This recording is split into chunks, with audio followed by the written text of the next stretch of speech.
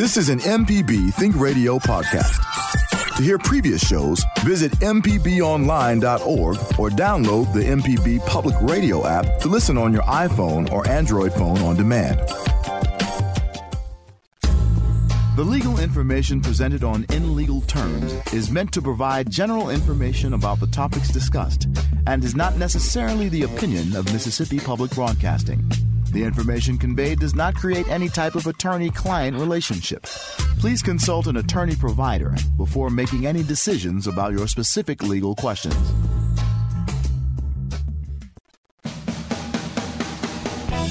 Welcome to In Legal Terms from MPB Think Radio, the show all about you and your rights. I'm Liz Gill with Professor Richard Gershon of the University of Mississippi School of Law, joining us via Skype. Hello, Professor Gershon. How did the university's moot court team do last week in New York? Well, thank you for asking, Liz. I was very proud of that team. We had one of our competitors, Carson Phillips, was second best oralist. We did not advance past the octofinals, though, but I was really proud of them. They represented the university well. Go Land Sharks. Absolutely. Absolutely. Well, we'd like to welcome Kelly Kyle, an attorney with Kyle and Associates, who has a record of dealing with elder law and estate planning with offices in Ridgeland, Diamond Head, and Hernando. Thanks for coming on the show today. Good morning. Thank you for having me again. It's always a pleasure to be here. We're always glad to have him, aren't we, Professor Gershon? We are, and I was going to say, Kelly's not just a great lawyer, but he's really a great person, too. He actually is a licensed pilot, and he has been an active person with Angel Flight, which is a charitable organization who donates their time to take cancer patients to distant locations for treatments. And he also transports four-legged passengers on rescue missions, takes animals from shelters to foster care and forever care. And so it's always great to have Kelly on the show. Liz and I were just talking about that before we started the show, Professor. And the dangers of looking at cute puppy photos that need to That's be right. rescued They'll end up Facebook. coming home with you to stay if you're not careful. That's happened in my case. Well, we probably could do an entire show on rescue puppies, but that will be for Creature Comforts, our 9 a.m. Thursday show. This show, we're going to be talking about avoiding probate. So let's start with our definition. What's probate? Well, shall I take this, or do you want to, Professor? You take it, Kelly. Okay. Well, probate simply is the process that your will has to go through. That is, if you do a will. Some people won't even do any type of estate planning. But whether you do a will or whether you just let it go according to the laws of the state of Mississippi, that is the process that what we call your stuff has to go through in order to be passed down to your beneficiaries. It also is the opportunity for your creditors to stake their claim to your estate, get paid money that you owed them during your lifetime. It can be a complicated process. It can be a very time-consuming process. It takes place in Mississippi in the Chancery Court system before your local chancellor or Chancery Court judge. And like we said, it's just an expensive process. It's something that we in our firm advocate people do their very best to avoid because in addition to the time delay, in addition to the cost, it also just results in a loss of your privacy. In other words, all of your assets, their values, become part of a public record. The creditors, when they file their claims with the court, that also becomes part of this public record. And we used to say that all of this information about you and about your personal affairs became public, and it was available for anybody off the street that wanted to come into the Chancery Clerk's office and take a look at. Well, as any practicing attorney now knows, over about the last 10 or 15 years with our Mississippi Electronic Courts filing system, we don't even have to go into the clerk's office or mail these documents to the clerk's office anymore to get them filed. We simply file them from the convenience of our office on our desktop or laptop computer. And then, of course, once the information gets into that system, it's also reviewable by anybody on the Internet as well. So it's one of these processes that people have, I guess, become accustomed to over many, many years. But it's something that, as we say, also is completely avoidable. Well, that's, and I want to know, I mean, is that something you need a lawyer to help you through the probate process with?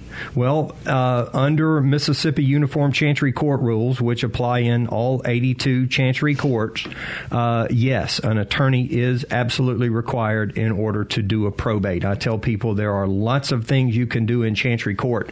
You can change your name. You can represent yourself in a divorce. You can represent yourself in child custody or support proceedings. But you absolutely have to have a licensed member of the Mississippi Bar in order to do a probate process or proceeding.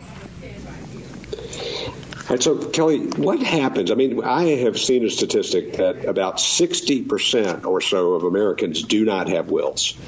So what happens when they die without a will?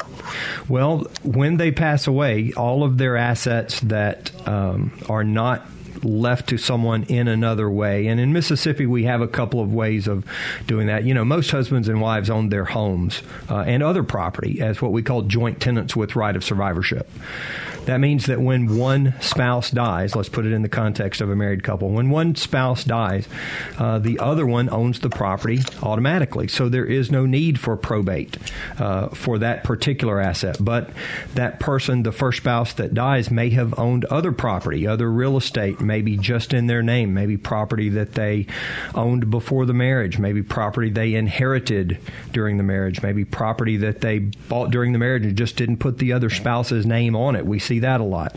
That property is going to have to go through the probate process. And if they did not do a will, in other words, saying where they want the property to go, then it falls upon what we call the laws of descent and distribution. And they're different for every state.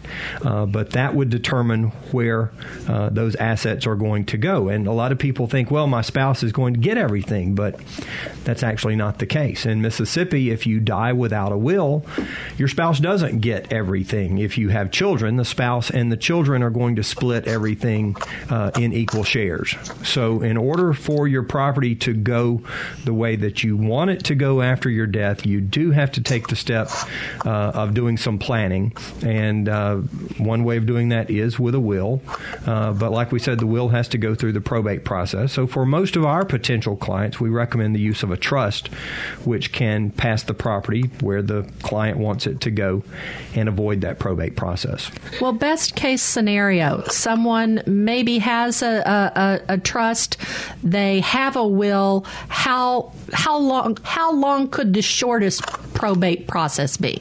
In Mississippi, in my experience, it's not going to go much less than about 9 months. I mean, there are just certain things that have to be done. We have to get the death certificate. We have to file the petition to open the estate. We have to get in and see the judge, get the estate opened.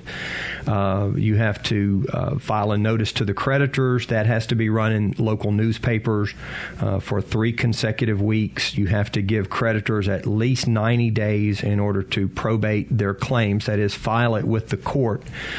And only after that and other steps have been taken can you then go back in and close the estate. And like I said, just as a practical matter, dealing with getting all of these things accomplished, getting in to see the judge when you need to, you're looking at about 9 months at a minimum. And I always say sorry, Liz. I always say 9 months coming into the world, 9 months leaving it, and that's kind of the way the probate process. I had not ever thought about that, but that's very appropriate.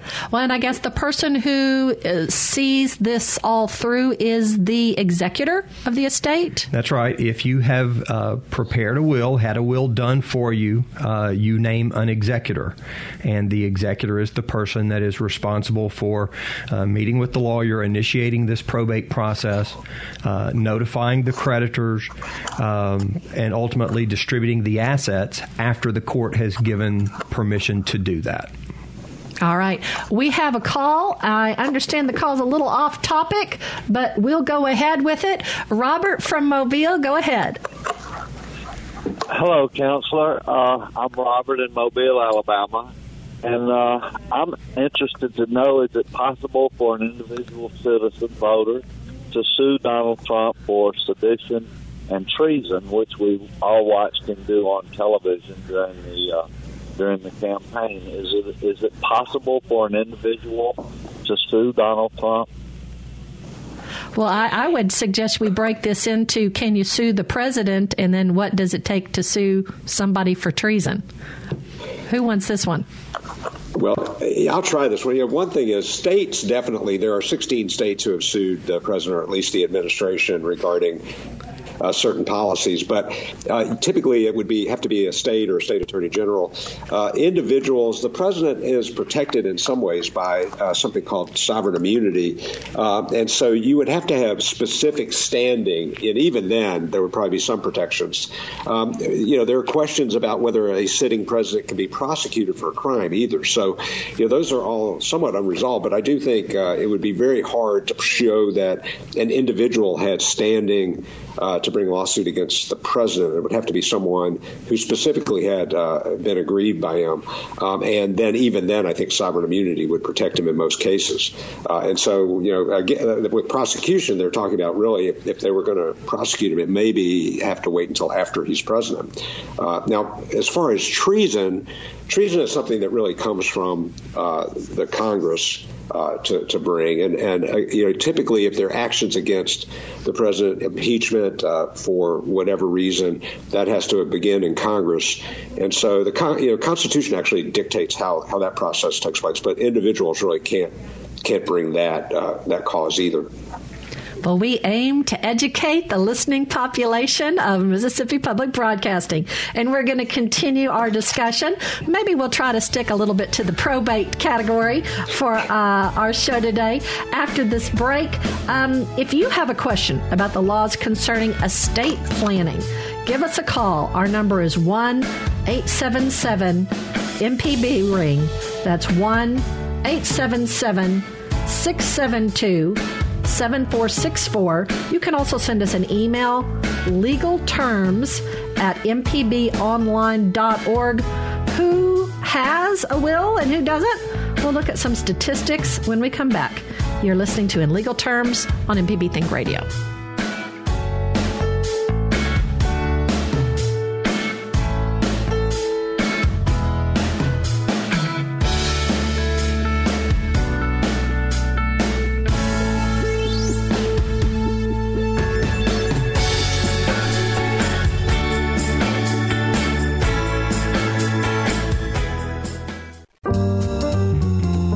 You're listening to In Legal Terms on MPB Think Radio.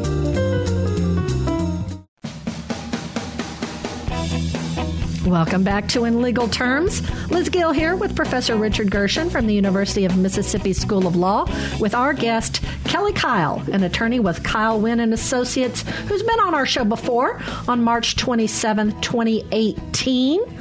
Other will and estate programs that have been broadcast have been October 9th, May 8th, and February 13th of 2018. If you want to go back and listen on our website, mpbonline.org/in legal terms.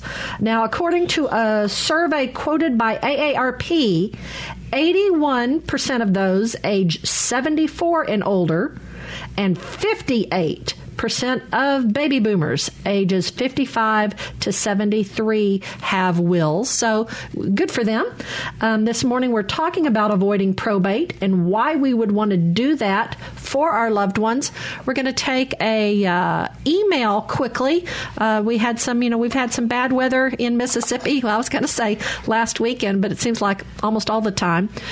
This is a single family home completely destroyed by tornado. Hypothetical inquiry: what will the federal and state taxes likely be on an insurance company payoff to replace dwelling and contents? Professor Gershon, you want to hit on that one?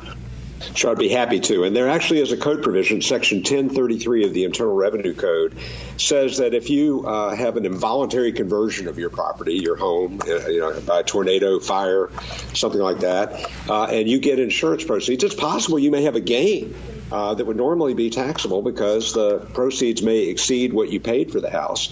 But Section 1033 allows you to replace that home within 2 years and avoid immediate taxation on that gain. You can defer the gain until you later actually sell the house in the more conventional way. Now, if you are in a presidentially declared disaster area, Section 1033 gives you 4 years to replace that home. So, Congress recognizes that sometimes things happen, and if you really get insurance proceeds, so you have this cash, but you don't replace the house immediately, you do have some time before you have to report the gain. Since your state taxes are based on your federal adjusted gross income and gross income, if the proceeds are not included in your income on your federal tax return, they also will not be taxable on your state tax return.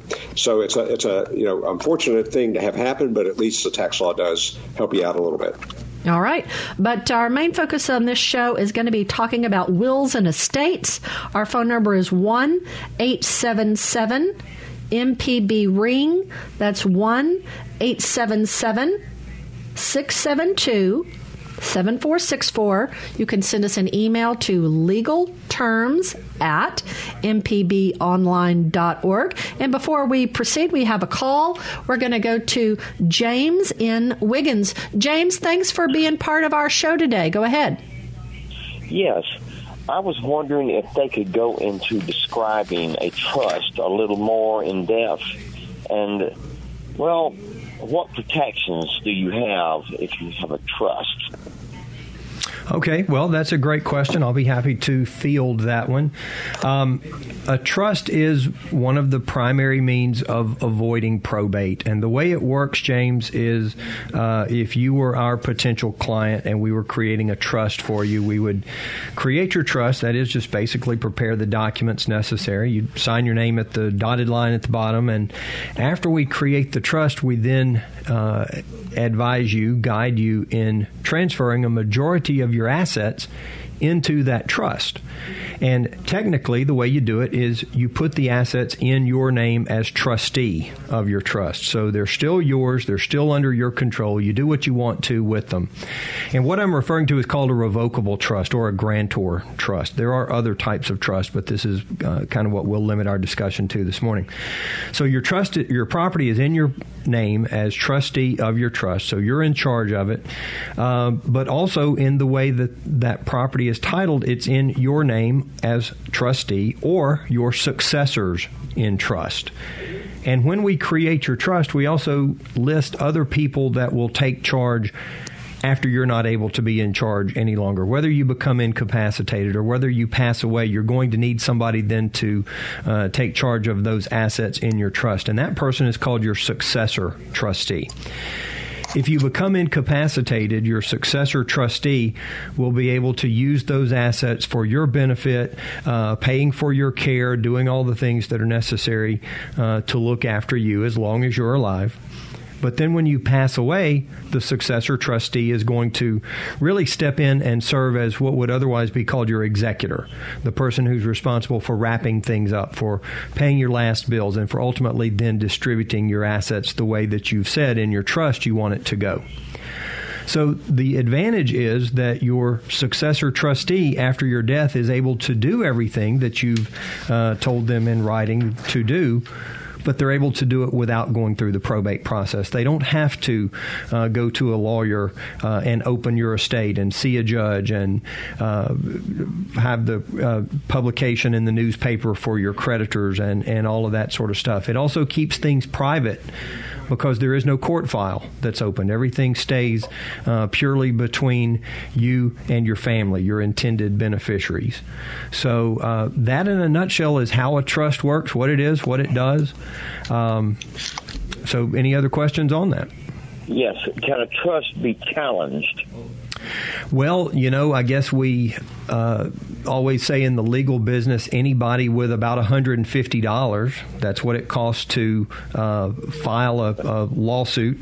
Anybody with $150 can challenge something by suing the trust. But a trust, if it's done right, will have some what we call no contest clause provisions put in there. And if done right, that should provide some guarantee that your wishes will be carried out, because the person that challenges the terms of the trust does so at their peril. And if they've been provided for otherwise in the trust, if they decide they want to get greedy and try to get a greater share than what you've left them, it could mean that they get cut out entirely. Or they could end up paying the legal cost and all that stuff, right? Exactly. It's not inexpensive to bring something like that. So, you're right. They have to be able to pay the fees to do it. And like I said, they run the risk of not receiving anything even after they've gone to the trouble of contesting it. Okay. Thank you. James, we're glad that you called in this morning. If anyone else has a call, that question that you would like our guest, attorney Kelly Kyle from Kyle, Wynn and Associates, or Professor Richard Gershon from the University of Mississippi School of Law to answer. We're talking about estates. We're talking about wills. We're talking about probate. Our number is 1-877-MPB-RING. That's 1-877-672-7464. Our email address is legalterms@mpbonline.org. Let's take our next call. It'll be Theodore, who's on the road. Drive safely, Theodore. We're glad that you've called in. What's your question or comment for the show? Yes, I wanted some information as to how, if a will is not probated timely, what is the limit for that will to be probated? And if it's not probated, say 5, 6, 7, 10 years, what are the ramifications for the people that are in the will? Professor Gershon, do you want to touch on that and let me kind of come in after? Well, I would say this. I mean, Kelly, you and I both know that if someone has a will and they know a person has died, they have some duty to get that will to the Chancery Court, the appropriate Chancery Court, to have it probated. That obviously can create problems because there are circumstances where estates have been opened after years when people found out there was another heir or another document that might have driven the process differently. The problem is if the assets are already distributed, that can be very difficult. I'll let you follow up on that, Kelly, because you might have actually seen these circumstances. Well, I've not been personally involved in anything like that, but it's like you said, there is a duty of the executor, if they have the will, if they know where it is, to bring that will forward and to probate it timely. I'm sure there's a statute on point that may give some specific requirements, but off the top of my head, I can't really think what that is. But there is a requirement that the executor probate the will if he knows where it is. And of course, if there's a question about whether it still exists, whether it's been destroyed, then we can proceed intestate, which would mean proceeding as if there was no will. But it's again, one of those things I wish I had access to the Mississippi Code because I'm sure there is something on point. Unfortunately, I just am not able to pull that up right now.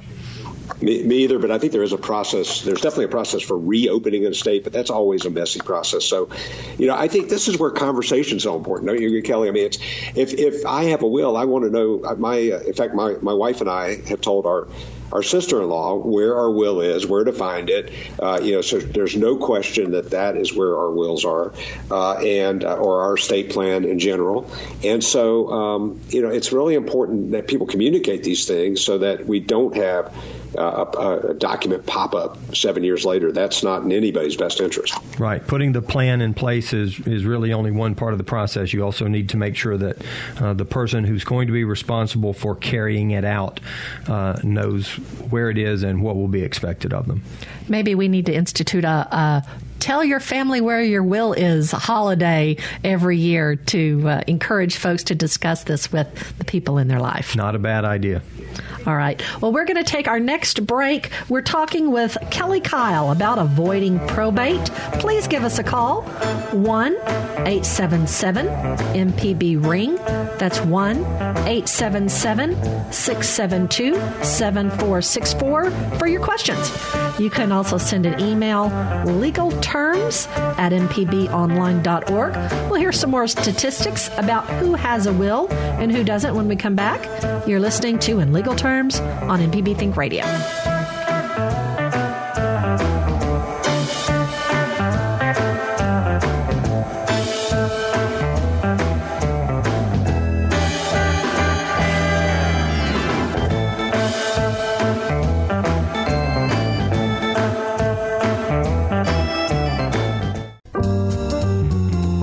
You're listening to In Legal Terms on MPB Think Radio. You're listening to In Legal Terms on MPB Think Radio. Professor Richard Gershon is our expert. He's joining us via Skype from the University of Mississippi School of Law. And we hope you'll subscribe to our podcast. There's many different podcasting platforms. If you have an Android phone, if you have an Apple phone, it's there on your phone. But for the Androids, I like Podcast Addict. I downloaded it to my phone. I touched the plus that took me to the page to search for podcasts. Then I typed in legal terms in the search area, and it brought up our show. And then I was able to touch the photo, then subscribe, and I'm notified when any new episodes are loaded up. Kelly, what's the name of your podcast? Do you use it a podcast or just a radio show? I have a radio show. We're on WJNT every Tuesday morning at 8:06. All right. So that's right here in the Jackson area. There's also an app called News Talk 1180, I believe, that you can get and listen. But I've been doing that show. Actually, today made 5 years exactly that I've been doing that show. Great. And we'll have a link to that on this show. This morning, we're talking about probate and avoiding probate with our guest attorney, Kelly Kyle. His firm is hosting some seminars in the next month. You'll find that on his website. You'll also find it on ours. They'll be in Diamond Head, Gulfport, Ocean Springs, and Pascagoula. We'll have, I think there's also some in Memphis. We'll have more information about that on our website. It'll also be on our podcast. And speaking of information, 78% of millennials, that's the 20 to 38-year-olds, and 64% of Generation Xers, which are 39 to 54-year-olds, do not have a will, according to AARP. That's really not any surprise to me. We've always said that just the general population as a whole, probably 60% of them won't do any type of estate planning. There's a television ad in Arkansas when I go visit my mom, and their ad is, if you've got $1 and 2 friends, you need a will. I might have to adapt that. That sounds... Yeah, I was going to say that one way to make sure that people have an estate plan is to tell them if they don't, then the legislature actually creates their estate plan wherever they live. And that's like socialized estate planning. And I think that if you tell people that they're engaging in socialized estate planning by not doing their own, taking responsibility for their own estate planning, that may scare a lot of people into actually doing an estate plan. Whatever you want to call it, I'm happy for people to do estate plans. Exactly. I've always called it the one-size-fits-all, one-size-fits-none estate plan that the state has in store for you if you don't do a plan. All right, and we have a couple of calls on the line. We're going to go now to Earl in Memphis. Earl, thanks for calling in to In Legal Terms. You're on the air. Go ahead. Okay, my question is this. My wife lives in Mississippi. I live in Tennessee. We haven't lived together for like 16 years, not due to hostility or anything. It's just worked out that way. And I have properties in Memphis, and several pieces are just in my name. And I also have a home here in Memphis, but her name is on it. And then we have a home in Mississippi. Her name is on that, plus another property down there. Do I have to have 2 separate wills, or what do you do when if something happens to me? Do you have to file separately in each state? Well, because you're going across state lines, so I don't know if you're dealing with 2 different laws or what. Okay. And let me just ask one other question. Do you actually maintain residence, like official residence? In other words, you file taxes in, I believe you said in Tennessee, and your wife files in Mississippi? In Tennessee, yeah, and she lives in Mississippi. Okay, so you are official residents then of 2 separate states. Right, because I do come down there. I just haven't lived down there solid. I come down about every few months or so, I'll spend time down there. Okay. Well, you don't have to have two different wills, but you would have to have two separate probates. Because if you're a Mississippi resident and your will ends up being probated in Tennessee, that will can't do anything to affect your rights in the property that you have in Mississippi. So there would have to be what we call an ancillary probate. So that, means, again, another lengthy process. Time is lost. It also means another expensive process that you would have to go through in order to pass property on to your heirs. Now, I will say this, Mississippi and Tennessee both do recognize what we call joint tenancy with right of survivorship, and I mentioned that earlier in, I think, the first segment of the program. So if you and your wife own those properties as joint tenants with right of survivorship, that property could pass to your wife because she is the other joint tenant, and there might not be a probate required. But that would be if her name is on it. Because I have several properties, her name is not on. They're in my name. Okay, so only. So then they're income properties, but they're in my name only. Yes, sir. So, but the home I live in Memphis does have her name on it. Okay, well that would pass to her without probate, but the other properties you're describing would have to go through probate in order for her then to be deemed the legal owner of it. And if you did a will, then you could say, I leave everything to her. But if you did not have a will, then she and your children would end up owning that property in equal shares. My first marriage, I've been married to her. We've been married a good number of years. Yeah. And the thing is, I've been to two lawyers up here to try to get a will made out, but I didn't know legally, and I couldn't get an answer on what I could legally leave to my children, because I have children that are already growing in that, right? And I couldn't get an answer. What do we do? Because I don't want to leave her everything I have. Exactly.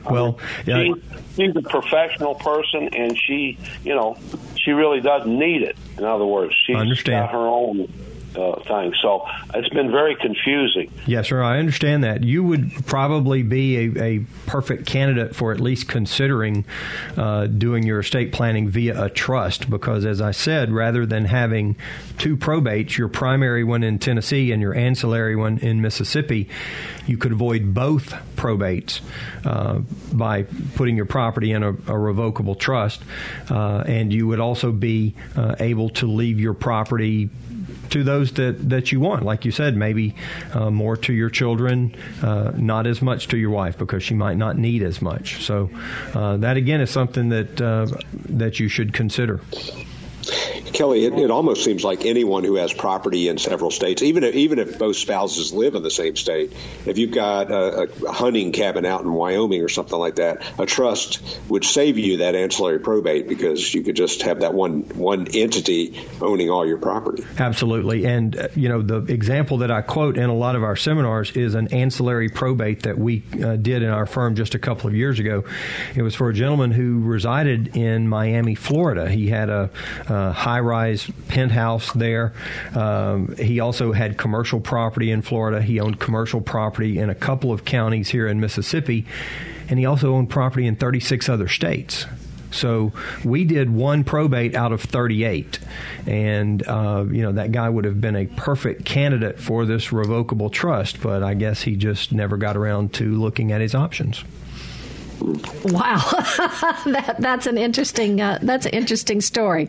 So you think of maybe people without as much income being less legally prepared, but then I guess even those with have property in 38 states are not as legally prepared as they should be. That's right. And really, this gentleman had done next to no estate planning. He had some of the basics, but certainly not as extensive as it should have been.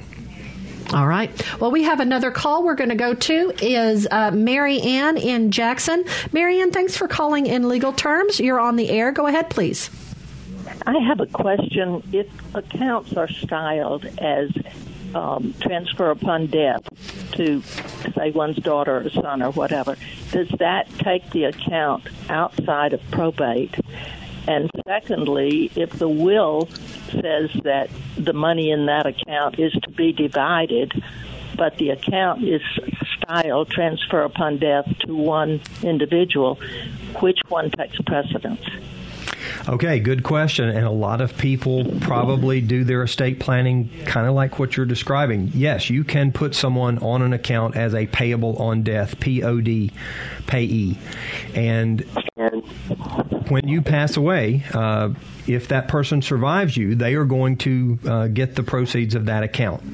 So it certainly works to avoid probate, but I'm very fond of saying in our firm, we deal in the what-ifs in life, and there are certainly a lot of what-ifs. We say, what if when you pass away, that beneficiary is in the middle of a divorce? What if they've just been sued? What if they've been forced into bankruptcy by creditors? What if they have an alcohol or drug problem? Any of those things could mean that someone else, someone that you don't particularly care for, is going to get the proceeds of that account. So, yes, ma'am, while it certainly avoids probate, it also opens up some other potential problems. Now, to your other question, what if you have a will that says the trustmark CD is to be divided among different people, but the trustmark CD just happens to be payable on death? The payable on death designation is going to control, because that's going to keep that CD out of the probate process, and the will only controls what goes through probate. So I hope that answered your question. I have one more question. All right. And that is, when deceased persons' assets do go into probate, is the amount of the fee that a lawyer charges some sort of percentage base of the assets, or how is that determined? I think in the old days, lawyers used to take probates on percentages, but that has never been my experience. I've been in practice now for about 26 years, and we take probates just on a flat fee or an hourly basis, depending on what we and the customer, the client, can agree upon, what we think is fair. So, no, ma'am, it's typically not a percentage. It's more just a function of the time that the lawyer puts into that particular process. All right. Thank you. Thank you, Marianne. We're glad that you've called in. We're going to take our last break of the show. We hope you're enjoying our Avoiding Probate as our theme today. You can still call in with questions. It's 1-877-MPB-RING. So if you have a will, great. We'll tell you what you need to do next when we come back from our break. This is In Legal Terms on MPB Think Radio.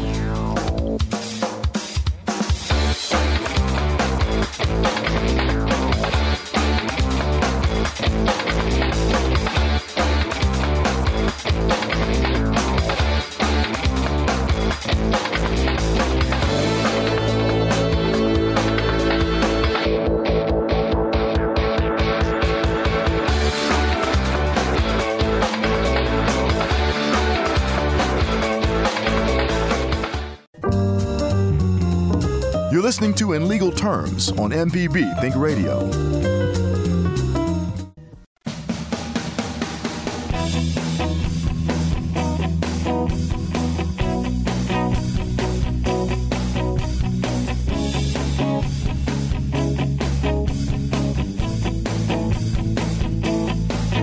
Thanks for joining, being a part of In Legal Terms.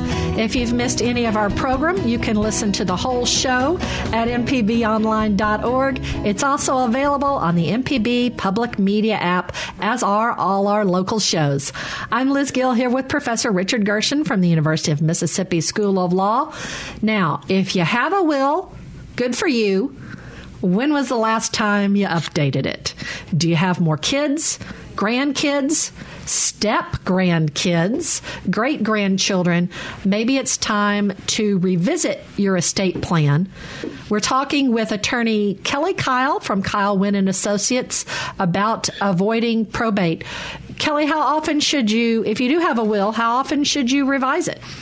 In our firm, we recommend that clients come back and see us about every 3 years. And for most of our clients, we're happy to do that for free. We offer, a variety of plans that we can do for people. And most of them like to take advantage of one that allows them just the opportunity to come in, sit down with us, or maybe do it over the phone, like I said, every 3 years and see what has changed. What you said there at the opening of this segment is crucial. These plans don't just need to be done and then filed away in a safe deposit box or something. They need to be reviewed. Again, in practicing law for 26 years, I've seen a lot of things, and a case that I make mention of frequently is a gentleman who lived in the DeSoto County area. He had a will, and then he got married, and he never had the will reviewed. The will that he had left everything to his parents. And really, I think that is where it's pretty much conclusive proof that that's where he wanted everything to go. But he got married, and shortly after he got married, he died in a motorcycle accident. He had never reviewed that will.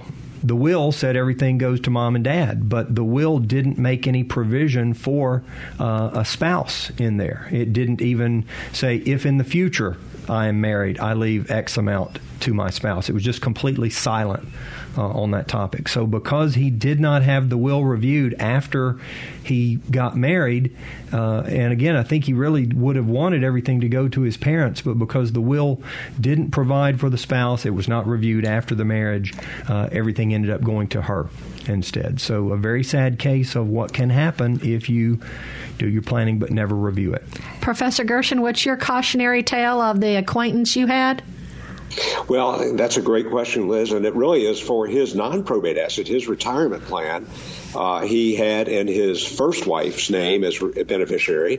He never changed that beneficiary designation after he got a divorce.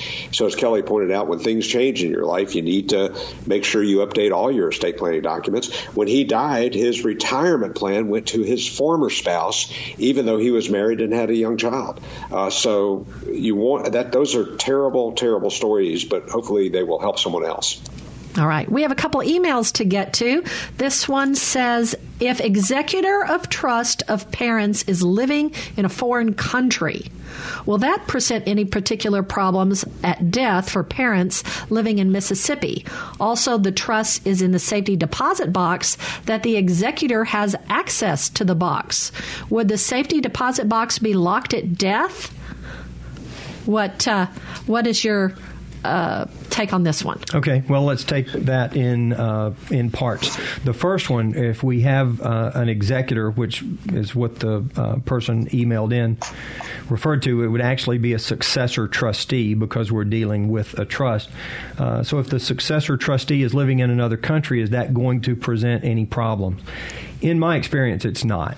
There are so many things that can be done by phone, by email, by FedEx, that it's really not a problem if the successor trustee is in another state or even in another country. So that's not going to be a problem.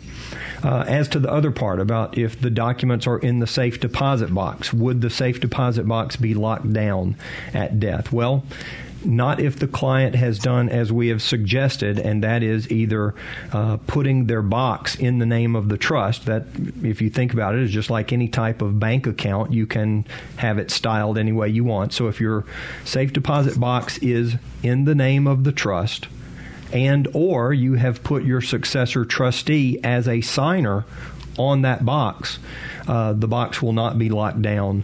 The successor trustee would have the access to it that they need. All right.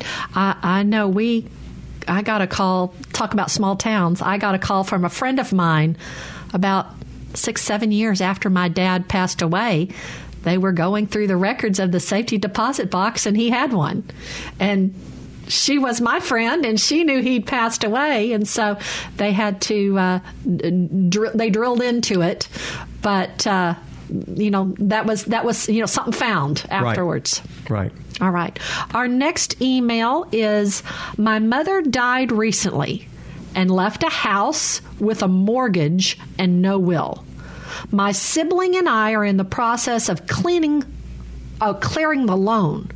We've done an affidavit of successor, Assuming that we can bargain to pay off the house, is there a way to take possession of the house / get a deed without going through probate?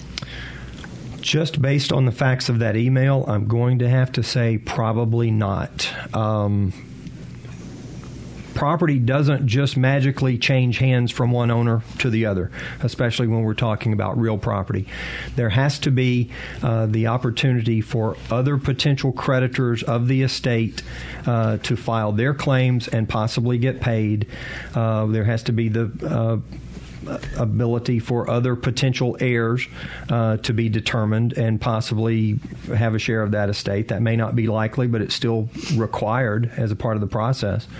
But there's no way for you to get marketable title of that property that was formerly your parents' into your and your siblings' name without going through the probate process. Unfortunately, that is just what you have to do in order to get title in your name. Now, we have just a few minutes left. We talked about this hour avoiding probate. Is it possible to avoid it 100%, or is it just possible to have certain items that are pass outside of probate? No, I think it's entirely possible to avoid probate 100%, and most of the clients of our firm are able to do exactly that. If we create a revocable trust for our clients, and if they put all of their property in the trust as we instruct them to do, their estates will pass 100% outside of the probate process. So, yes, it's absolutely easy. But that's to with avoid a trust. That's right. If you do the payable on death, which we've talked about, or the other possibilities, the joint tenancy with rights of survivorship, if those would still need to be part of probate? No, if you have done those things, they can pass outside of probate. As we said, the joint tenancy with right of survivorship, as most couples in Mississippi own their home as joint tenants with right of survivorship, it will pass at the death of the first spouse to the surviving spouse. But then there will have to be a probate for it to pass on to the children or the other beneficiaries when the second spouse passes away. So that's not going to entirely avoid it. Again, the payable on death accounts or naming a beneficiary on life insurance policies, we point out that, yes, you can easily avoid probate by naming your beneficiaries. But if your beneficiaries have any of these complications in their lives, like we mentioned before, divorce, lawsuits, things like that, there's no protection for that beneficiary. A trust can pass it to them and avoid probate, but it will also provide that protection so that it goes to your intended beneficiaries, not to their creditors, not to their soon-to-be ex-spouse.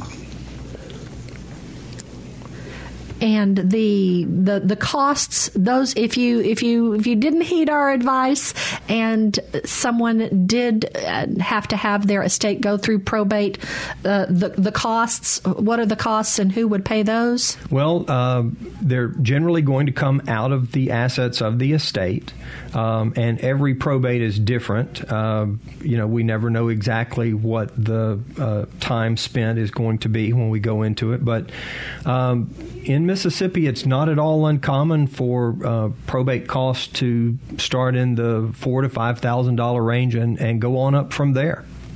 Wow. That's a lot to me. It is a lot of money, but like we said, it's something that can also be easily avoided. All right, we have 1 minute left. What do you want to leave us with? Well, again, I really appreciate the opportunity to come on here. I listen to these MPB Think Radio programs as I'm traveling around. As we said, we have offices in Ridgeland and Diamond Head and Hernando, so I'm on the road quite a lot, and I enjoy listening to these shows as I'm driving. It helps the time pass a lot for me. I hear a lot of the same callers that you have on a lot of the different shows. So I appreciate what you guys do in helping inform the citizens of Mississippi with MPB Think Radio. Well, we appreciate that, and I do the same. I love it that when you're going to a ball game, a swim meet, going to visit Grandma, that you can pick us up, and if just as you're leaving the Raymond transmitter, you can pick us up at Starkville or Meridian or whatever direction you happen to be traveling. That's right. All right. Well, thank you so much. Kelly Kyle from Kyle Wynn and Associates has been our guest.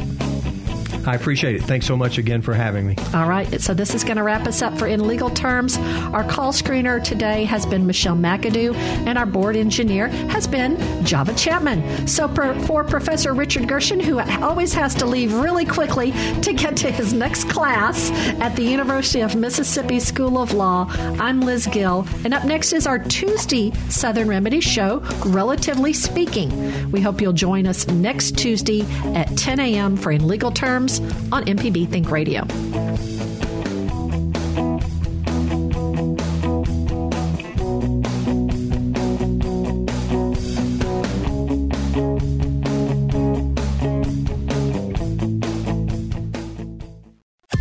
This is an MPB Think Radio podcast.